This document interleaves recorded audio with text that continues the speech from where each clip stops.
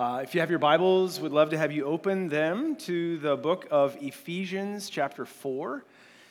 Ephesians 4, this is our second Sunday of the new year here. We're in this series called All Things New, looking at the book of Ephesians. But before we get there, let's just deal with some of the emotional baggage in the room.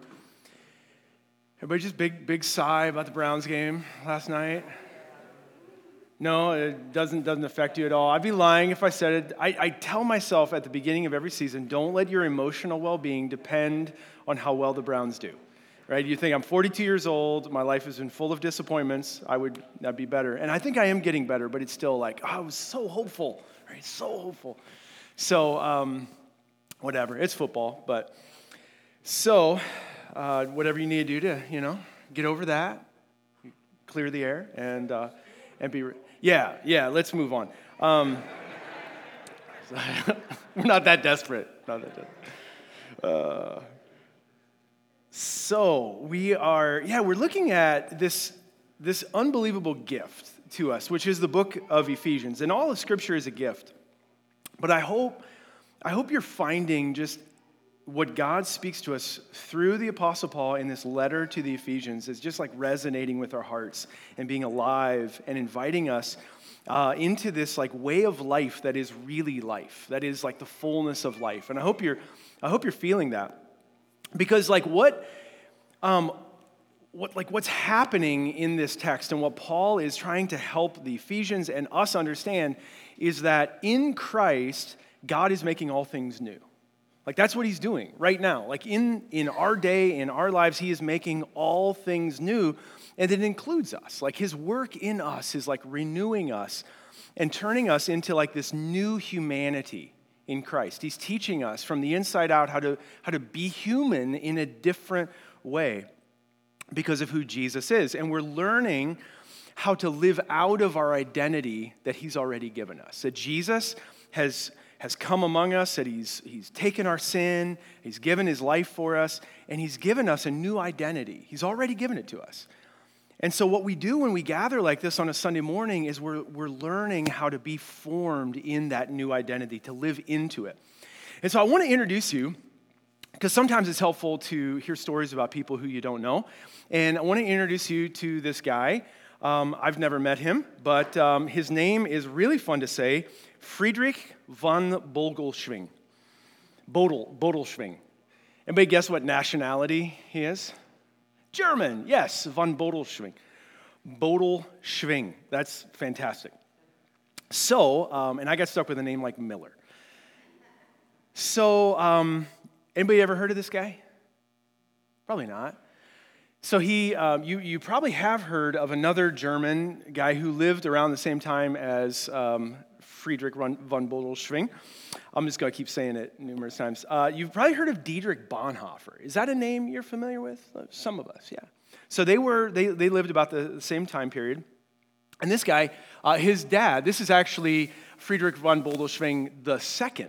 So his dad was senior, and he started this organization in Germany in the late 1800s called the Bethel Foundation.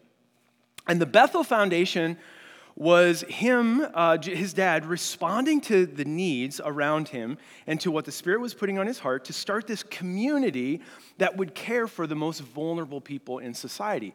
And initially, it was those who had epilepsy. They had no place to go, nobody to care for them. So he's like, okay, we'll create a community of care for these folks. But then it began expanding to other people with other special needs, and including children who didn't have parents. And so this ministry just kept expanding and expanding. And so when Senior passed away, Junior here took over. And God just continued to bless this Bethel Foundation in an incredible way. And so there's a great documentary on Dietrich Bonhoeffer written by Eric Metaxas. And he talks about what happened to Dietrich Bonhoeffer when he went to the Bethel Foundation. And he started seeing what God was at work doing in this community that was caring for the weakest and most vulnerable in society. And here's how Eric Metaxas says it. It's so profoundly beautiful. He says, at the center were numerous hospitals and care facilities, including orphanages. Bonhoeffer had never seen anything like this. It was the antithesis to the Nazi worldview. So this is happening right as Nazism is rising in Germany. And it was the antithesis of that. This Nazi worldview that exalted power and strength. It was the gospel made visible. A fairy tale landscape of grace where the weak and helpless were cared for in a palpably Christian environment. That's beautiful, isn't it? It's like all of a sudden in the middle of, like, you talked about these harsh conditions, Ruben, right? And the weather can create that. But this world can create very harsh conditions. And could there ever be more harsh conditions than the rise of Nazism?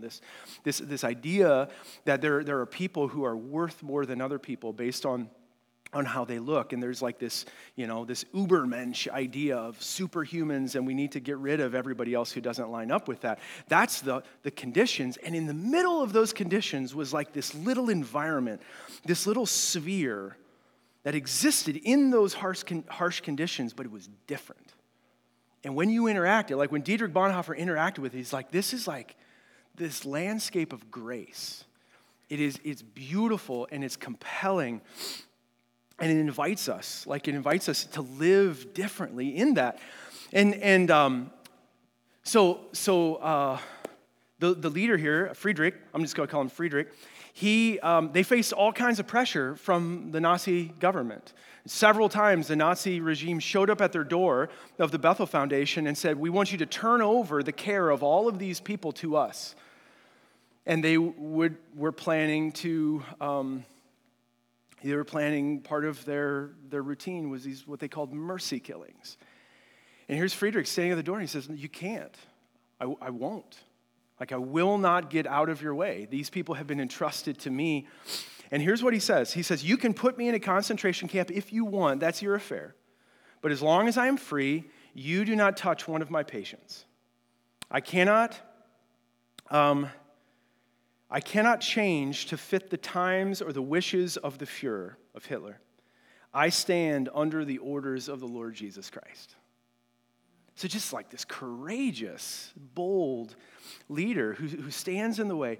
And what they did, as the Spirit was at work, they created this little environment, this sphere, a palpably Christian environment in the middle of all the hatred and all the violence and all the pain and all the darkness. There was this different value system, a different morality, and Jesus was in charge of it, and you could feel it. Right? It was this palpably Christian environment. And I think that is the vision of Ephesians. That's what Jesus is doing. And that's what Jesus is inviting us into. What would it be like in the middle of whatever the harsh conditions are that we live in, if, when people interacted with the church, those who were formed around Jesus, they were like, something's different. There's this little environment of grace, and Jesus is in charge. And we could feel it, and it stirred us and invited others to join it. I think that's what we're doing. That's what we're called into. That's what Jesus is wanting to do among us, to create this kind of grace landscape among us. So we are choosing, we're here this morning, whether you're here for the first time or whether this is a regular part of your life. I think the reason we're here is because we're choosing Jesus. We're saying, man, I want to live in that. I want to be a part of that. I want to give Jesus authority to shape my life and to him, Frederick, saying, I stand under the authority of the Lord Jesus Christ. That's what we're choosing to do when we gather on a morning like this.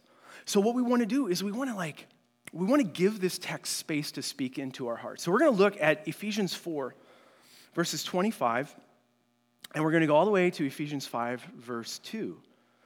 And we kind of started this last week, but there's this rhythm of putting off the old way of life and putting on the new identity in Christ. And so it's as we come into this environment of grace, we have to unlearn some things. We have to unlearn our old way of living out there in those harsh conditions, and we have to learn now how to live in this grace. Are you with me? And so that's what Paul's going to teach us. And so here are a couple of things he says. We're just going to move through this verse by verse. Verse 25, he says, okay, so therefore, each of you must put off falsehood and speak truthfully to your neighbor, for we're all members of one body. So let's begin there. Like the first thing he says in this is like, okay, first thing you're gonna have to do is like put off lying, put off falsehood, and learn how to speak truth to each other. Put off lying, put off anything that's false, and speak the truth. Have you ever had someone say to you, lying is the way to go? Can you imagine a parent like sitting their child down and just being like, okay, Susie, I'm gonna give you my best advice here, life lesson. Be the best liar you can be. Learn how to lie, learn how to deceive, learn how to cheat, and just like get your advantage in any way you can, and that's the way to make your mark on the world and to make the world a better place. Can you imagine a parent saying this? Hopefully the answer is no, right? Has a parent ever said this? I don't think so. Generally, parents are pretty upset when they catch their kids lying. I mean, how do you feel when like, you know, a child, your kid lies to you, or a friend or somebody lies to you? Like, oh man, it feels like it's betraying us. Are you with me? Why? It's because everybody knows that lying is not the way to make the world a better place, that truth is a better path, right? I mean, we just know this. We know this deep inside. And so, and yet people are prone to lying. Like we all know that it's not the best way forward. And yet we're prone to it. Every child knows how to lie. You don't have to teach them, but they have to be taught how to speak the truth. Right? It's just like there's this fascinating passage in Jeremiah. The Old Testament prophet Jeremiah 17, verse 9 says this: the human heart is deceitful above all else. Like, who can understand it? So there's something about the human heart in its, like, our sinful condition that is prone to deceit. What is deceit? It's like presenting a false vision of itself, not being truthful. So like our hearts are naturally deceitful. And we see this all around us. You guys remember the Lance Armstrong thing a couple years ago? So Lance Armstrong, greatest cyclist in the world. He'd never used performance-enhancing drugs. Like, I promise I've never used performance-enhancing drugs. He's on every major media outlet categorically denying, I've never used performance-enhancing drugs. Evidence mounts to a point where, like, he can't deny it anymore. Yeah, like I did. But everybody else was doing it too, right? So you just, like, you deceive people and you lie until the pressure mounts too much, and then you come clean and you can't do it anymore. This is what happens. Like, this is the world we live in, and it's just kind of like, unfortunately, it's acceptable behavior. We see it in politics. Like, these are my views, these are my views, these are my views, this is where I stand, until popular opinion changes, and it's like, oh, by the way, I don't hold those views anymore. Like, in some ways, politics is a form of deception. Like, right? It's just like it's trying to keep with the public opinion. That's, unfortunately, that is often what it resorts to. And so we see it in the world around us, but we also see it in ourselves. Deceit. Hey, did you do that? No, no, I didn't do that. Did you say that thing? No, I didn't say that. Right? And we just kind of shift the blame a little bit. So there are these outright lies, or we make excuses of like, oh, hey, I meant to do that thing, but like this, we kind of make excuses that shift the blame away from us. Or there are these little subtle lies, like maybe you resonate with something like this, like you're watching YouTube and you're on the couch, and then you hear somebody walk in the room, and you quickly like close down YouTube and you turn it off and you pretend like you've been working hard the whole time. Or maybe you haven't flossed in 5 months and 3 weeks, and you have a dentist appointment coming up, and so you floss every day for the last week, and then your dentist asks you, like, have you been flossing every day? Yes, I have. Every day for the last week.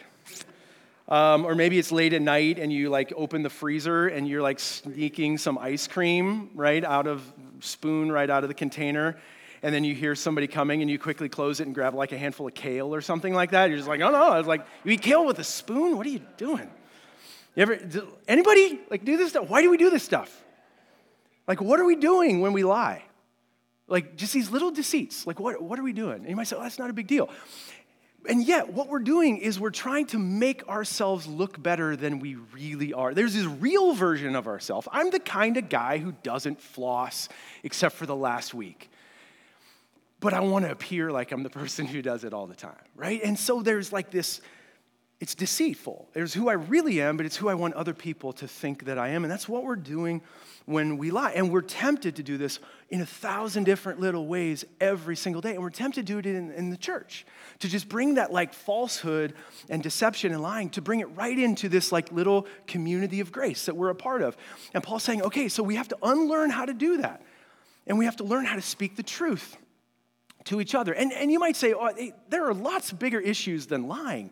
Can we talk about some real problems? But I think there's a reason Paul begins with this, right? Because it's really, really important. The New Testament has some really important things to say about lying. I mean, for example, these are the words of Jesus, and Jesus is talking to religious leaders, and religious leaders who were kind of hypocritical. They were deceitful, right? They were corrupt on the inside, but presenting this like righteous holiness on the outside.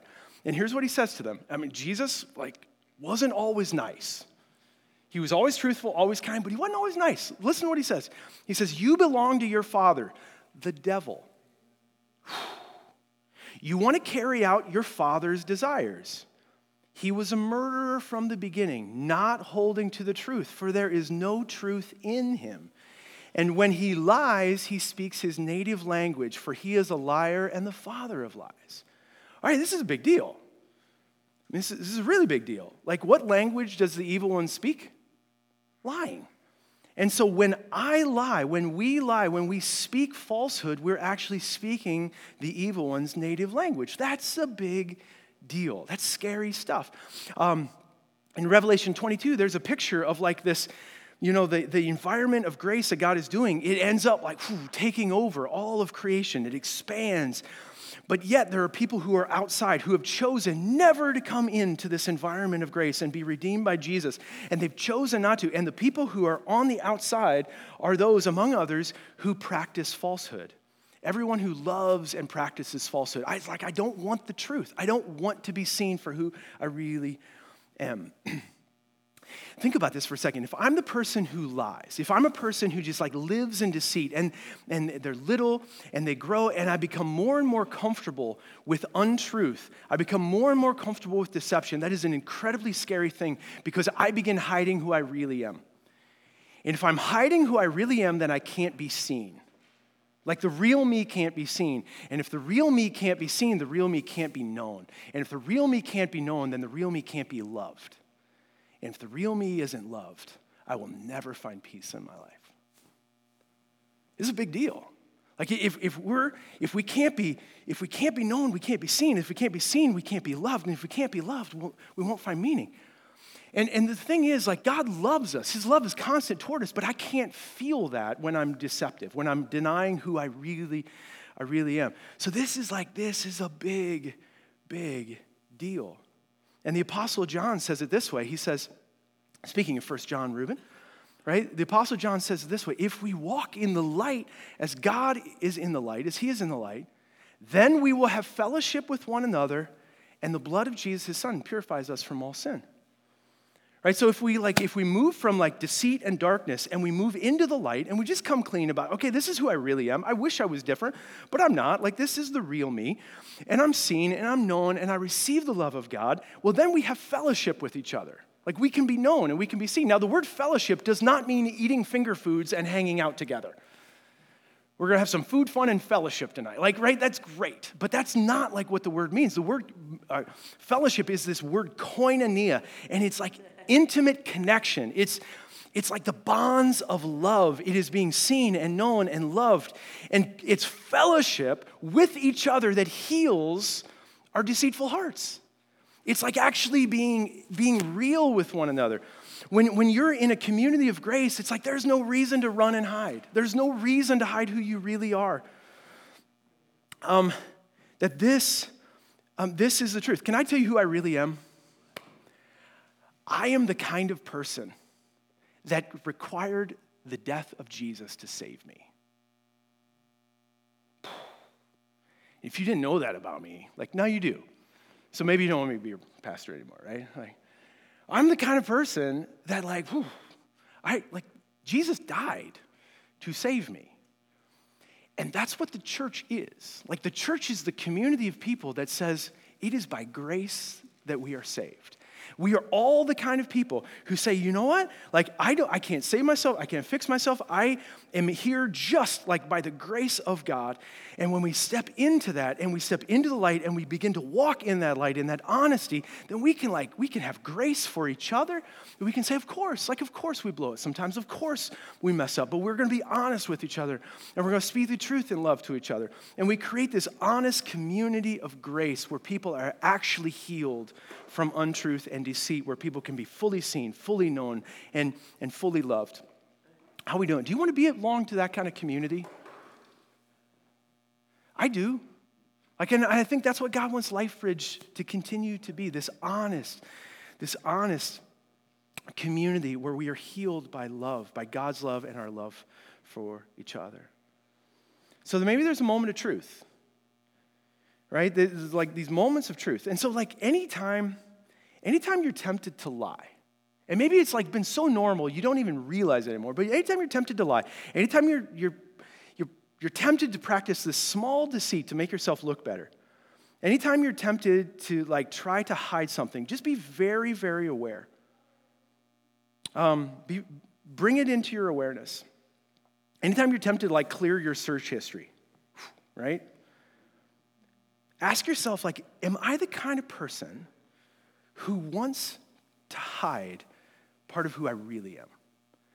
Am I the kind of person who wants to like engage in behavior that like at some level I know, like I'm kind of ashamed of it and I don't want people to know this and I want to hide it? Do I want to be more and more that kind of person, or do I want to be the kind of person who lives and walks in light and in truth and who can like let others in? And when I'm struggling and when I'm tempted, I open myself up to others to like walk with me and speak to me, and there's a community of grace where we can actually be healed. Be very, very cautious of these untruths that can just kind of creep in. This is what Paul says: put off falsehood, speak truthfully to each other. So that's the longest one. It's not going to be kind of that long as we like look at all these verses. How are we doing? I realize there's like some heavy stuff. This is real stuff. And it gets kind of to the heart of things. And so Paul goes on and he says this, verses 26 and 27. So in your anger, do not sin. And don't let the sun go down while you are still angry. So don't give the devil a foothold. So if you're going to live in this community of grace, this environment of grace, like, okay, you got to learn how to like get rid of anger. In your anger, don't sin. Now, does he say anger is sin? He doesn't, right? He doesn't say that, but he's like, in your anger, don't sin, which means anger can lead us to sin very quickly, right? There's something about anger that like leads us to sin, so get rid of it as quickly as possible. Do you have triggers? Like, what are your triggers? People driving slow, like in traffic, cutting you off, right? Bad drivers is one of my triggers. Those like, I was telling somebody, I spent like so much of my week like just trying to like problem solve with like different organizations where I can't actually talk to somebody in a customer service department. And like, I get so angry. I get more angry than I should. So just like vent that. I know what your triggers are. But would you like to be less triggered? Would the people around you like you to be less triggered and less angry? Would like your environment, your family be better? Like if you had fewer angry reactions? Like I think like for some of us, like maybe anger is the thing. Like it's kind of this thing that we hold on to. So anger isn't sin, but it can lead us to sin very quickly. Dallas Willard says it this way: anger is like a headache that tells us something's wrong. See, headaches are like an indication, like what's wrong? Like maybe I'm tired, maybe I'm dehydrated, whatever. So anger is like this, like it's like a dashboard light that comes on. And oftentimes people say, well, I'm angry because of like this, there's a problem, there is injustice. There's something that is causing pain and I'm angry at that thing, right? And it's good and right to feel angry at injustice. Like when people are stomped on and pushed aside, like there's an anger that we, I think, naturally feel. And so sometimes we like, well, okay, but my anger is righteous anger. Have you ever been angry and haven't felt righteous? Anger is self-justifying. Like when I'm really angry, of course, I'm right and you're wrong. And like there's something about anger that makes us feel righteous all the time. And then we very quickly do things, say things that we regret. That's why anger is so dangerous. So Dallas Willard goes on to say this. So we say anger is the energy for action. Well, I'm going to like work for justice because I'm angry at injustice. But anything you can do with anger, you can do better without it. And that's wisdom right there. If you're motivated by anger, like don't let the anger go. Because anything you can do with anger, you can do better without it. The Apostle James says it this way: human anger does not produce the righteousness that God desires. Like God desires like a healing righteousness. And our righteous indignation, righteous anger is just going to produce pain and brokenness, and it's going to bring damage to the world. Human anger can't produce the righteousness God desires. So, be aware like of anger in your heart. And the Apostle Paul's like, hey, don't let the sun go down while it's still angry. Like just name it. Realize like, okay, there's something wrong here. Something's broken. Something's off. Name your anger. Try to figure out the source of it and drop it like it's hot. Get rid of it. Don't let the sun go down while you're still angry, or you tend to give the devil a foothold, right? Like the enemy can like get into that angry space and start causing problems and start causing all kinds of damage in relationships. The image here that Paul is painting is like in this community of grace formed around Jesus, allow your anger to move you toward reconciliation wherever possible. So if you find yourself feeling angry, name it. Like don't hide it, don't repress it, but name it. Like, you know what, I'm angry right now. Why am I angry? Well, I feel like there was this thing, this injustice, this thing that went wrong. Somebody hurt me or hurt somebody else, and I'm angry about it. Okay, like God, I release my anger to you, and how do I move toward this other person in love, with the goal of reconciliation wherever possible? That's what a community of grace does. Now, reconciliation isn't always possible. Reconciliation isn't always appropriate. Like sometimes the offenses are such that like the relationship should not, like it's not safe to be reconciled. And yet most of the time, reconciliation is possible and is the outcome. And so this is what the community of faith does. We let anger move us toward reconciliation wherever possible. Verse 28. So we got lying, put off anger, work toward reconciliation. Verse 28, anyone who has been stealing must steal no longer, but must work doing something useful with their own hands, that they will have something to share with those in need. So Paul assumes there are people in the church, in this community of grace, that have been stealing, like that's been the thing. Has anybody ever stolen something? Yeah, I remember as a kid, I stole this little Matchbox car from a friend. And then I'm like playing with it, and my dad saw it. And where'd you get that? And then it's like, oh, am I gonna lie to cover up the stealing or whatever? And I eventually, like, I don't remember how it all went, but I had to come clean. How does it feel when you get caught stealing something? Not so good, right? And then I had to go back. I had to apologize. I had to make it right. And so like the humility, but it's healing when somebody looks at you and says like, I forgive you. Like, okay, there's healing in that. So Paul assumes that like in the church, there are people who have like had this practice of stealing things. He's like, okay, that's the way of like this environment out here. It's not the way of this community of grace. And so you have to put away stealing and live differently. And what he says is like the person who's stealing, like, okay, let's stop stealing. But what does he tell us to do? Work with your hands so that what? You'll meet your own needs. It doesn't say that.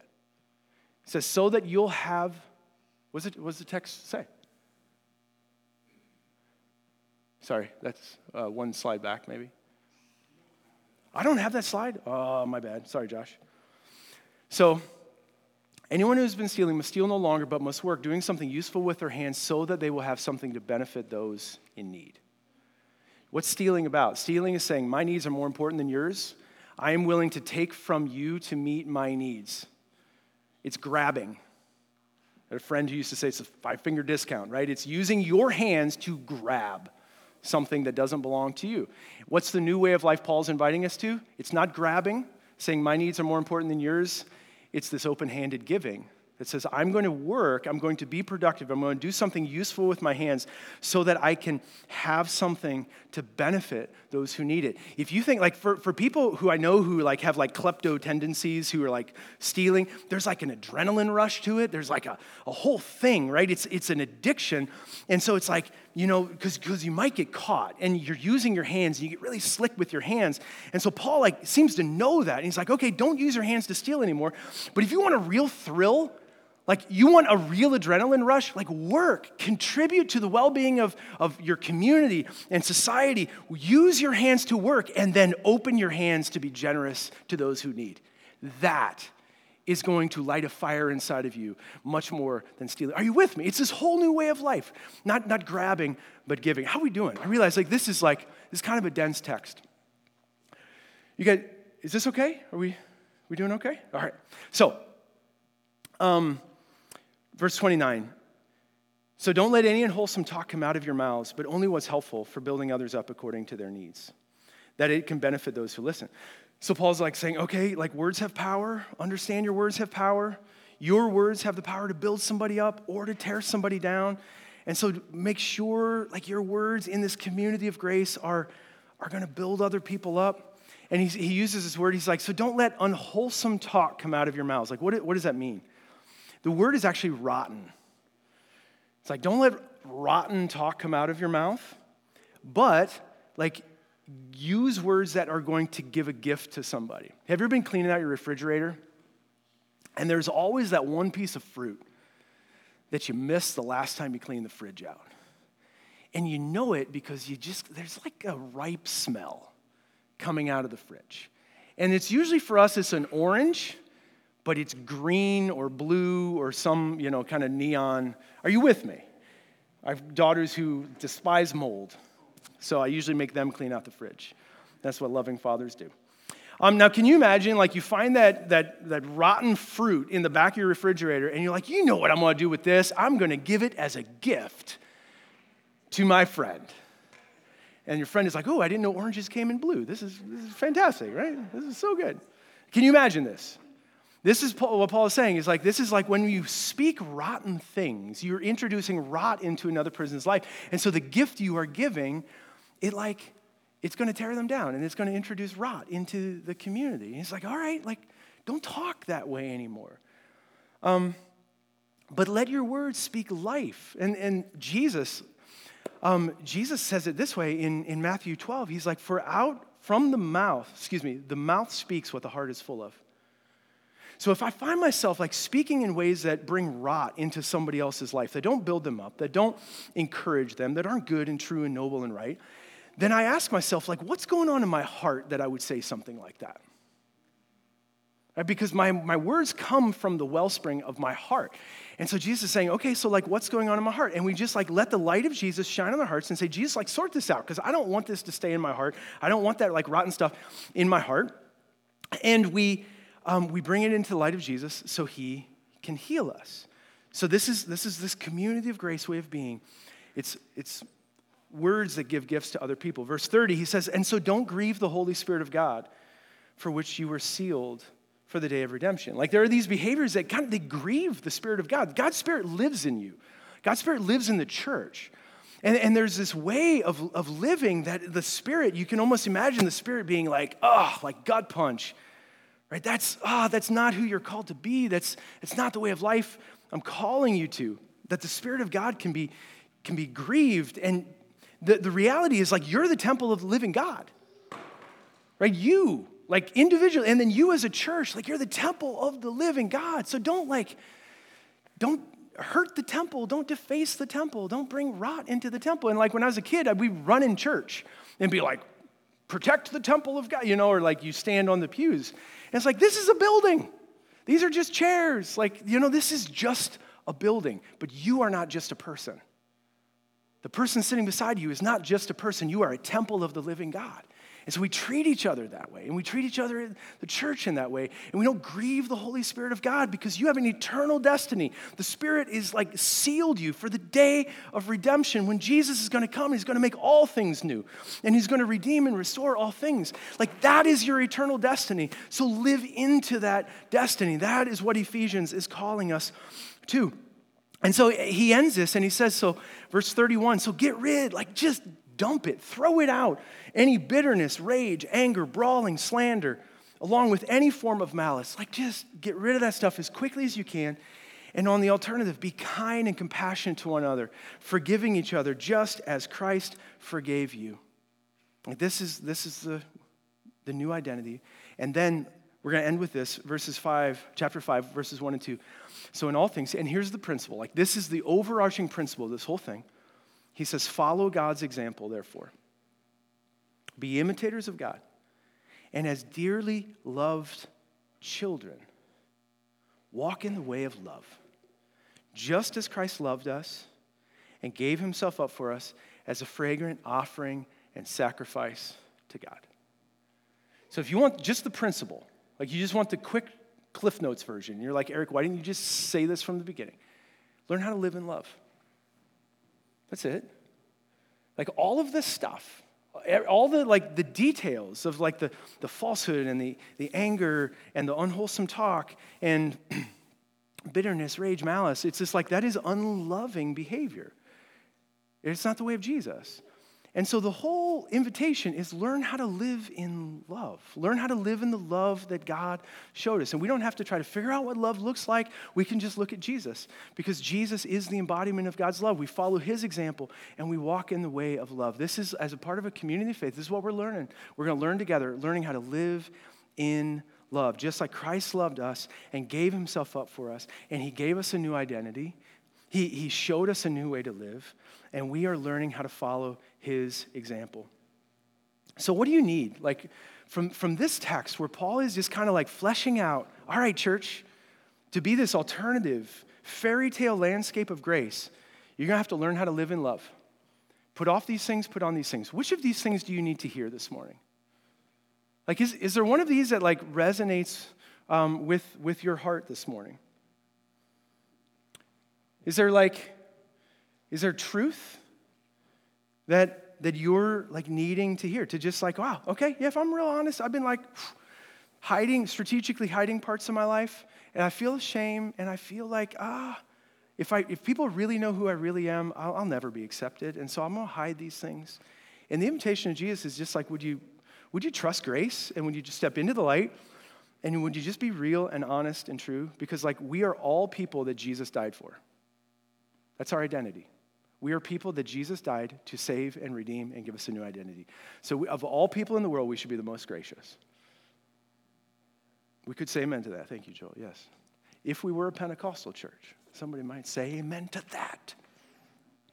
So truth, maybe it's anger. Like maybe you've just been like harboring anger. You've been motivated by anger. And I just need to be honest. Like I've had friends in the past who I watched be motivated toward like good things by anger. And I watched them just become like angry activists. And I watched them like run out of steam because like human anger cannot produce the righteousness that God desires. It can't. It will end up leading us to more damage and more brokenness. So maybe like you've been harboring anger in your heart, and anger has been your motivation for things. And the invitation today is release that. Release that. Let anger move you toward reconciliation wherever possible. Maybe you need to go talk to somebody. Be like, wow. You're like, okay, like there's something broken here and I want to mend it. Like can we build a new relationship where there's been pain in the past? Maybe it's stealing. Like maybe it's not like physically stealing, but you have a posture of grabbing what doesn't belong to you. You just like kind of grabbing what doesn't belong to you. And the invitation of Jesus today is like, would you open your hands in generosity? Would you live in a new way, a new posture, open-handed generosity? I believe that God's word is living and active, and it's sharper than any two-edged sword. Like it's like a scalpel that can kind of cut these things away from us delicately, like a surgeon does when we have something inside of us that needs to be removed. And so God's word can do this. And I believe, like if we give it space, he will do that. And maybe he's doing it in us this morning. Here's my last word here is don't delay. Like maybe this is your moment of truth. Don't put it off and say okay, I'll deal with that sometime. Just deal with it. Just bring it into the light of God. So we last week I introduced a prayer, and we're going to end with this prayer again, living into the new identity that God has given us. And so I'm gonna pray this for us. You don't have to say it, but you can just kind of quiet your heart and pray this in your heart. God, thank you that I'm not who I used to be. Thank you that you saved us, you blessed us, you showed us mercy, you brought us close. You chose us, died for us, and set us free from slavery to sin and death. Help us put away anything and everything that belongs to our old selves. Help us live into the life you've given us, and with your help, we will choose to put on the new self that you created us to be. Renew our minds, fill us with your Spirit, and make our hearts soft and responsive to you. We pray this in Jesus' name. Amen.